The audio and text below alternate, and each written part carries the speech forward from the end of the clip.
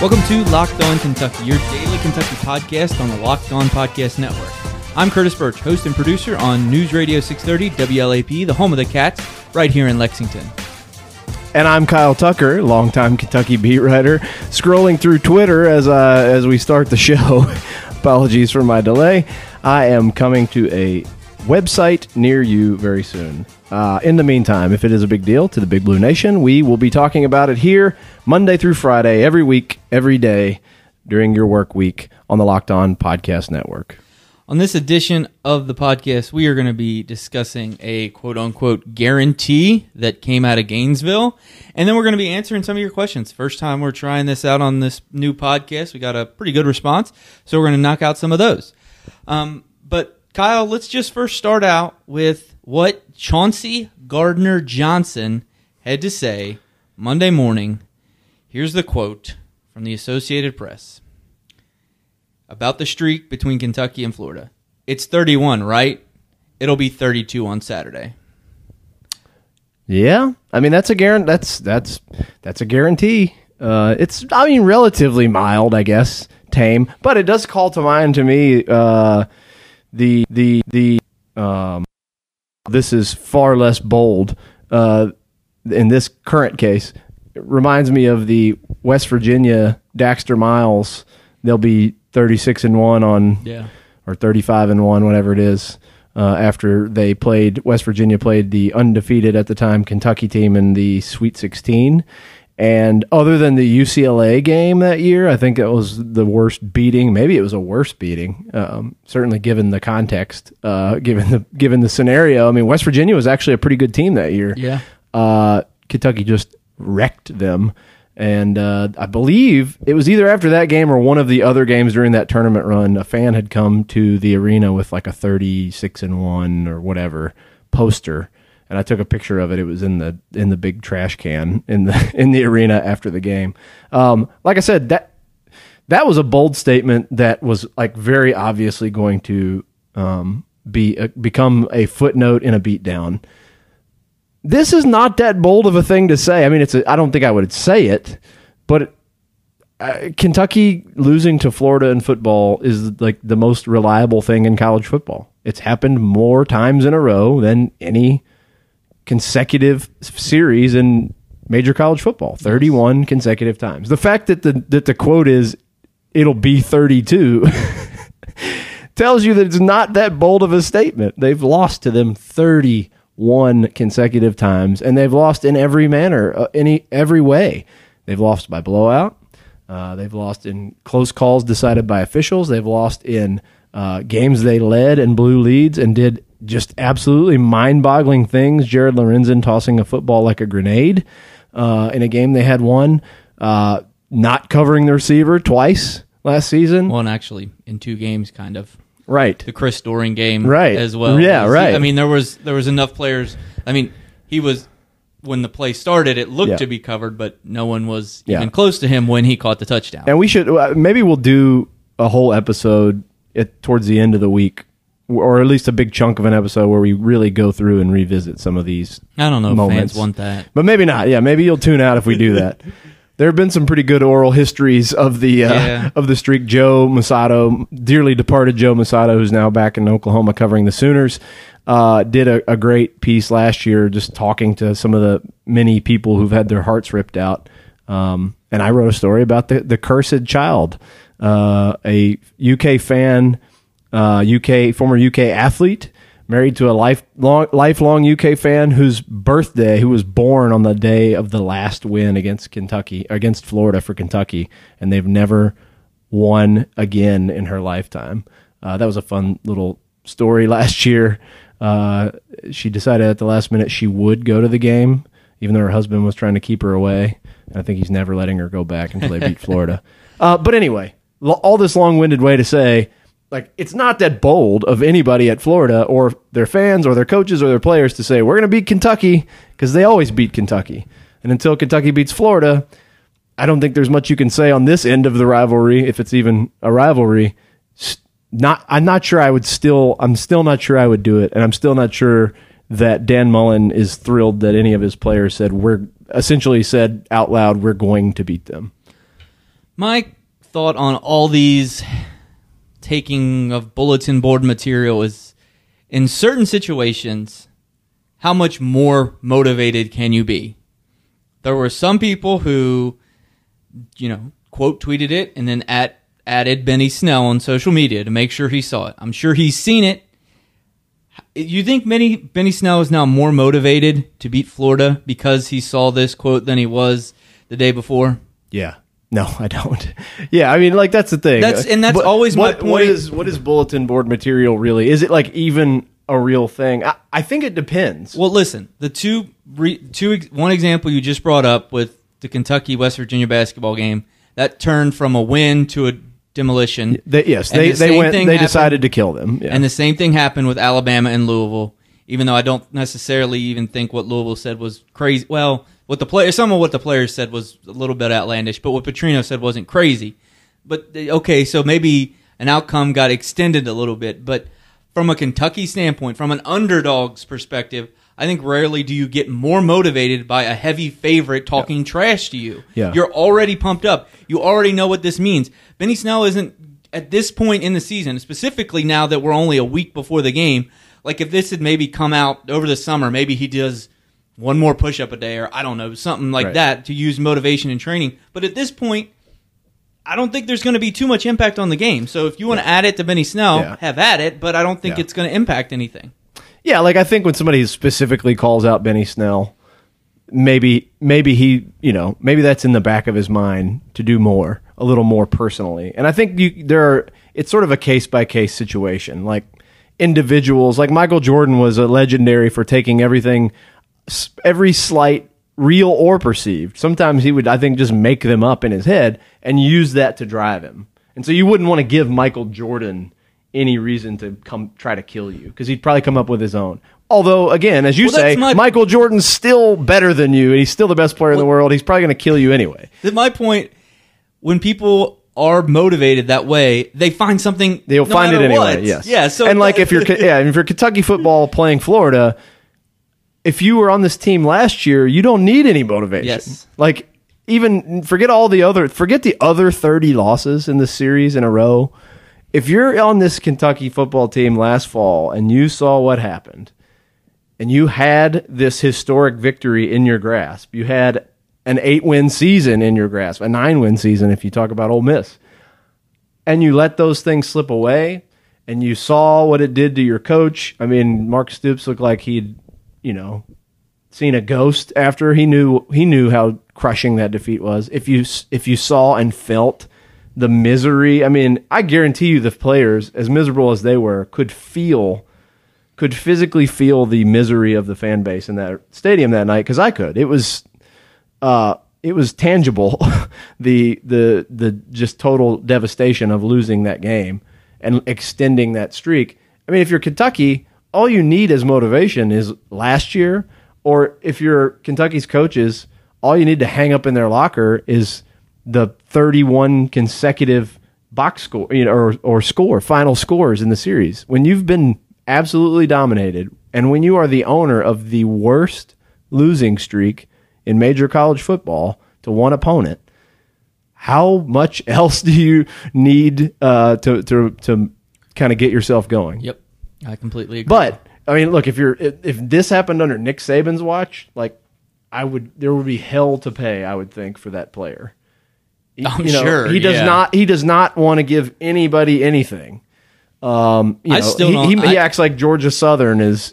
I still don't know if Alabama players actually ever speak to the media, because I never see anything of consequence. No, other than I guess it was a major headline that Jalen Hurts said that he was, I forget his exact wording, but it was pretty clear he was disappointed by the coaches did sort of handled him in the offseason. Yeah. So I mean, that was big news because it never happens. Yeah, exactly. He ignored his computer programming and said something authentic.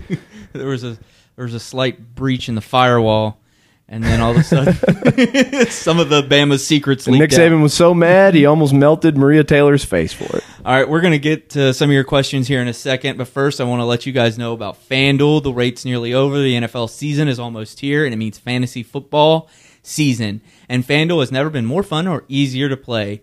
If you're not a fantasy expert, then FanDuel is clearly the best place to play. FanDuel has something for everyone, and there are more ways to win than ever before. Don't believe me? Here's how's this sound. This season, FanDuel is running a free $250,000 Survivor contest. This is the biggest free Survivor contest ever. Here's how it works. You pick one team to win each week, and you can't reuse the team again for the rest of the season. This locks before week 1, so don't miss your chance and sign up now. I just locked in my pick last night, so you should go there and get on the action. To get into this free $250,000 Survivor contest, just go to FanDuel.com/LockedOn. That's FanDuel.com/LockedOn. Plus, new users get a $20 bonus when they make their first deposit on FanDuel. Come play with me at FanDuel.com/LockedOn. You are Locked On Kentucky, part of the Locked On Podcast Network. All right, Kyle, let's get into some of these questions. We'll start off with one that you said that you liked. It's from Will Toy on Twitter. If you're getting even money, would you rather have Kentucky, Duke, and Kansas, or the field to win the NCAA tournament? So make it clear. You get 3 teams, Kentucky, Duke, and Kansas. Any of those 3 as the champ or the other 65? I mean, look, it is always. I mean, you could pick almost any 3, 4. You could go a pretty deep number of teams. You know, probably in the single, as long as you stay in the single digits, and it's still by far the better odds that in Vegas and mathematically that the field is going to win in almost any sporting event. Like in golf, the fact that like there was a time where Tiger was so good that you would reasonably take him over the field in a golf tournament, which you would just, if you actually thought were like trying to win and not just betting with like who you like in a golf tournament, you would never do that. Take any one golfer or any 3 golfers over the field. And that's true of the NCAA tournament, that sort of one-off nature and these weird upsets. I'm tempted by it, though. That's why I said I like it, because I think Kentucky and Duke are the clear 2 most talented teams. I think Kansas is probably positioned with a combination of youth and experience, young talent and experience, to be a title contender. I don't know that I think those are the 3, like the clear 3 best championship contenders. Well, I mean, I think that might be Vegas's odds at this point. Those are the top 3 picks. Well, I'm pretty sure. I know Kentucky. But still, man, I know Kentucky and Kansas were at the top, and I know Duke. I think after their Canadian trip and where everybody got enamored by Zion Williamson, and how can you blame anybody for that? His dunks are amazing, and he played really, really well. They jumped up as well, so I think those are the top 3 picks right now in Vegas. Yeah, and like the concern is like, does the chemistry implode for Duke with 3 sort of alphas that all sort of play the same position? And the fact that it didn't in Canada. Well, that was because of injury. What's that? Cam Reddish didn't play. So that's true. That's true. But I mean, I think honestly, that's a question for all 3 of those teams to a certain extent. I mean, Kansas has guys that have been on the roster in the Memphis transfers, but they haven't played in a game for Kansas. So how's that all going to work out? I think all these, the interesting kind of thing is all these teams have a lot of questions, and that's what always makes college kind of fun. I'd take the 3 just because I'm going to take talent, and I don't know. It's pretty wide open. I mean, I've seen where I think Gonzaga is a top 5 team. I'm not in love with them. I'm not in love with any of the other teams outside of those 3, so I'll take the 3. If I'm betting my own money, I'm taking the field. But okay, what if you're betting my money? I probably take the 3. Because I think probably. I mean, Kentucky to me, I really think Kentucky is probably the clear favorite right now, based on the information that we have. According to the polls and the thing that you love, the Candid Coaches series, Kansas is top. Yeah. So I mean, but there's a lot we don't know about Kansas. Like you mentioned, they have some really good players that they're adding that are veterans, but they played elsewhere. Yeah. They haven't played there. They haven't played together. Also, a couple of them were total cancers at Memphis and like crapped on Tubby Smith on the way out the door. Yes. The Lawson brothers. I personally wouldn't invite that into my locker room, but I don't know. If I'm betting my own money, I'm taking the field. It's always the most logical thing to do to take the field. All right, we'll do another basketball question, and then we'll jump back into some football. Tanner asks, Will Nick Richards play like he did in the Bahamas all season long, or will there be a drop-off at some point? I think there obviously at some point will be a drop-off. I mean, that just happens to nearly everybody in college basketball, so I think that there'll be a drop-off. But let me phrase it to you like this. Do you think Nick Richards will be more consistent this season? Yeah, man, that's tough because who knows what we can really draw from those exhibition games. But he looked more confident down there than he did at any point last season, other than maybe his 25 and 15 game in his fourth game against whoever that was, somebody with barely a pulse. I think he looked like a more capable defender, aggressive defender, aware defender. I thought he showed some real aptitude offensively, not just dunks. He stepped out and made, he hit some hook shots and some, mid-range jump shots for a 7-footer that were pretty impressive. Things that you would, if you went and watched him work out and practice and get shots up and shoot around, last year you could see him do. And I used to nudge Joe, who's a big Nick Richards hater, and say, like, look at this. If this guy at this size with this wingspan, 7'5" wingspan, 7 feet tall, runs up and down the floor quicker than Quade Green, an actual fact. I think he posted better sprint and agility times than one of their point guards last year. At some point, if that clicks for him, you can see some of his skills. If he's got it between the ears, I don't see any reason why he can't still be a really, really good player. And then we saw a version of that guy, or at least the makings of that guy, more in earnest in the Bahamas. So I do think he'll be more consistent. I think he got his confidence back. I think Kenny Payne has spent months trying to get the space between his ears right. I think he's talked openly about even going back to last year, dealing with Bob Rotella, the sports psychologist, trying to clear his mind and just play free. Watching funny Instagram videos. And I think it seemed like the pressure was off him. Like last year he always seemed like Calipari, like the Calipari phrase, the weight of the world on him. And it really did feel like that for him a lot of times. You'd see he'd make a mistake at the very beginning of a game and drop his shoulders and drop his head and just look very defeated. And if he can avoid that this year, I think he has all the tools to be a really, really good player for them. I agree. I think he will have a couple dips, 2 or 3 game stretches where he kind of disappears, and I think that'll partly be because someone else will step up. We have Evan Daniels on the podcast, and he talked about the upside of E.J. Montgomery. Sadly, we didn't get to see Montgomery in the Bahamas because of injury, but I think there'll be some games where Montgomery will just get in such a rhythm you probably can't take him off the floor. So I think maybe Nick Richards' biggest obstacle to consistency is the fact that there are so many other quality front court players that some games he just won't get as many minutes as he would like to be able to get into rhythms. All right, Kyle, let's switch to football. We'll start with it's a short question, but it's not super easy, from Aaron. Why aren't the tight ends used more? We joked in a podcast earlier this week about how, C.J. Conrad did have, or maybe that wasn't on this podcast. I don't know. I made the joke somewhere, but I make a lot of jokes. That C.J. Conrad, people were complaining about the lack of C.J. Conrad, but he was second on the team with 3 whole receptions. Granted, they only went for 9 total yards. Do you expect more from C.J. Conrad in Gainesville?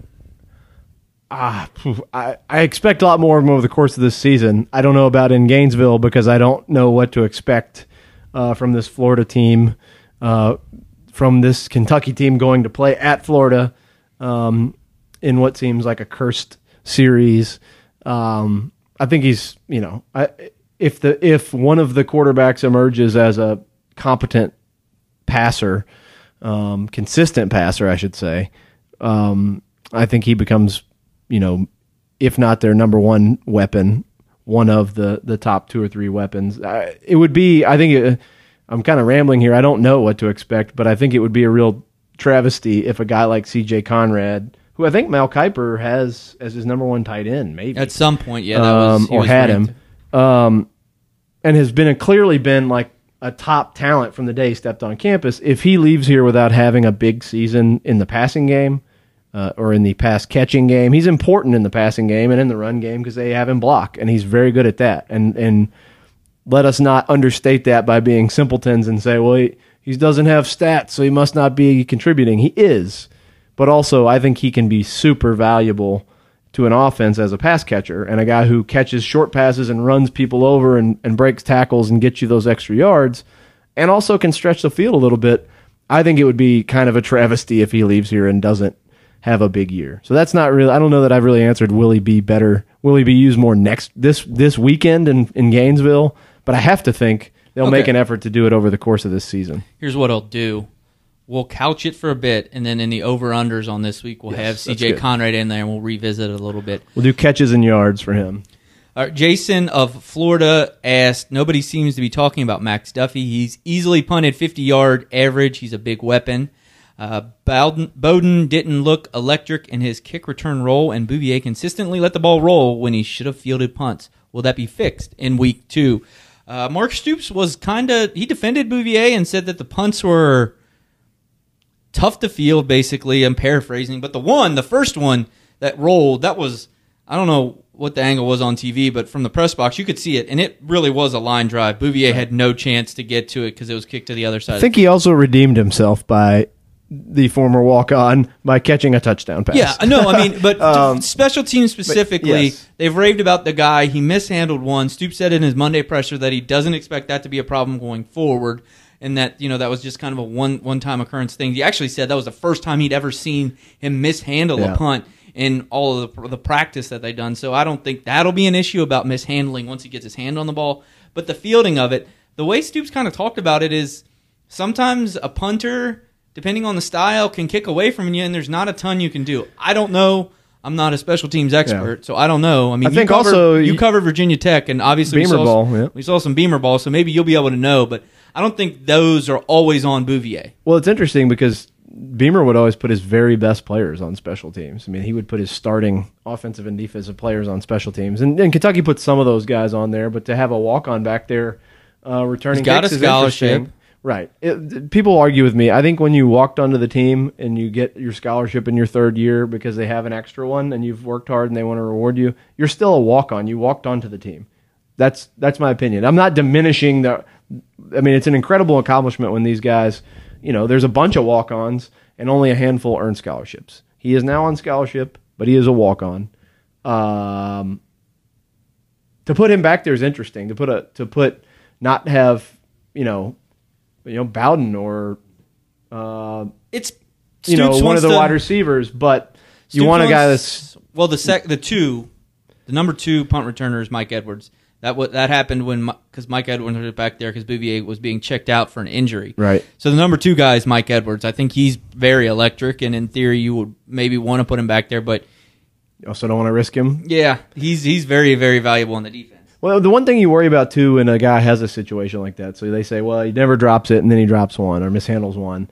You worry about confidence. You remember Ryan Timmons, who was this electric playmaker in high school, and any way he touched the ball, he could score, and they thought, maybe even if he doesn't help right away as a receiver, he's going to be big in the return game. Well, I think he muffed his very first punt return attempt, and he was mentally shot the rest of his career. He didn't want any part of being back there.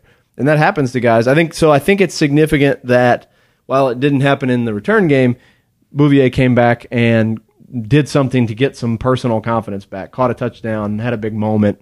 Maybe you shake that off, brush that aside. The fact that, I forget again, Lynn Bowden or Bowden, what did we settle on? It's Bowden. The fact that he fumbled twice in that game is a little worrisome because he is really he actually is really electric, and he's got that wiggle and he can break free, but if he's a little loose with the ball, that shakes maybe doesn't shake his confidence. I'm not sure anybody can shake his personal confidence. Maybe shakes the coaching staff's confidence, and certainly puts you in a precarious situation when you've got a playmaker who can't hold on to the football.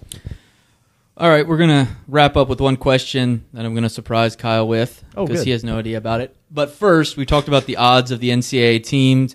If you want to make some bets, you got to go to MyBookie. Ever since I started this podcast, people have been asking me for advice. Usually it's what team to bet on this week. Truth is, I don't know who's going to win. But if you think you know, you got to check out MyBookie. Remember, who you're betting on is just as important as who you're betting with. That's why I always tell people to bet with MyBookie. Trust me, guys, they are the best bet this season. They've been in business for years, have great reviews online, and their mobile site is easy to use. Lay down some cash and win big today. They have in-game live betting, the most rewarding player perks in the business, and for you fantasy guys out there, you can even bet the over-under on how many fantasy points a player will score each game. Join now, and MyBookie will match your deposit dollar for dollar up to $1,000. But you got to use the promo code ONCOLLEGE to activate the offer. Visit MyBookie online today. That's MyBookie. And don't forget to use that promo code ONCOLLEGE when creating your account to claim the bonus. That is ONCOLLEGE. You play, you win, you get paid. This is Locked On Kentucky, your team every day. So I got a DM question, so it wasn't public, so that's why I know you don't know this. Somebody slid in your DMs? It slid into my DMs a little bit. And the first one, it was two questions. One was to me. Mm-hmm. The question to me was, do I have a home or do I just live at the WLAP studio? We're in my basement right now. We are in Kyle's basement. I could actually live Curtis lives in my basement. We joked that Joe Masato lived in your basement. I would have let Joe live here. I have a home. I do. You do have a home. But I do spend a lot of time at the WLAP studios. That is true. And increasingly at my home. That is true as well. So I have a home, but I probably spend more time at the LAP studios. That's probably not true. I sleep at home, so that's normally about 3 hours a night. I get to sleep there. No, okay.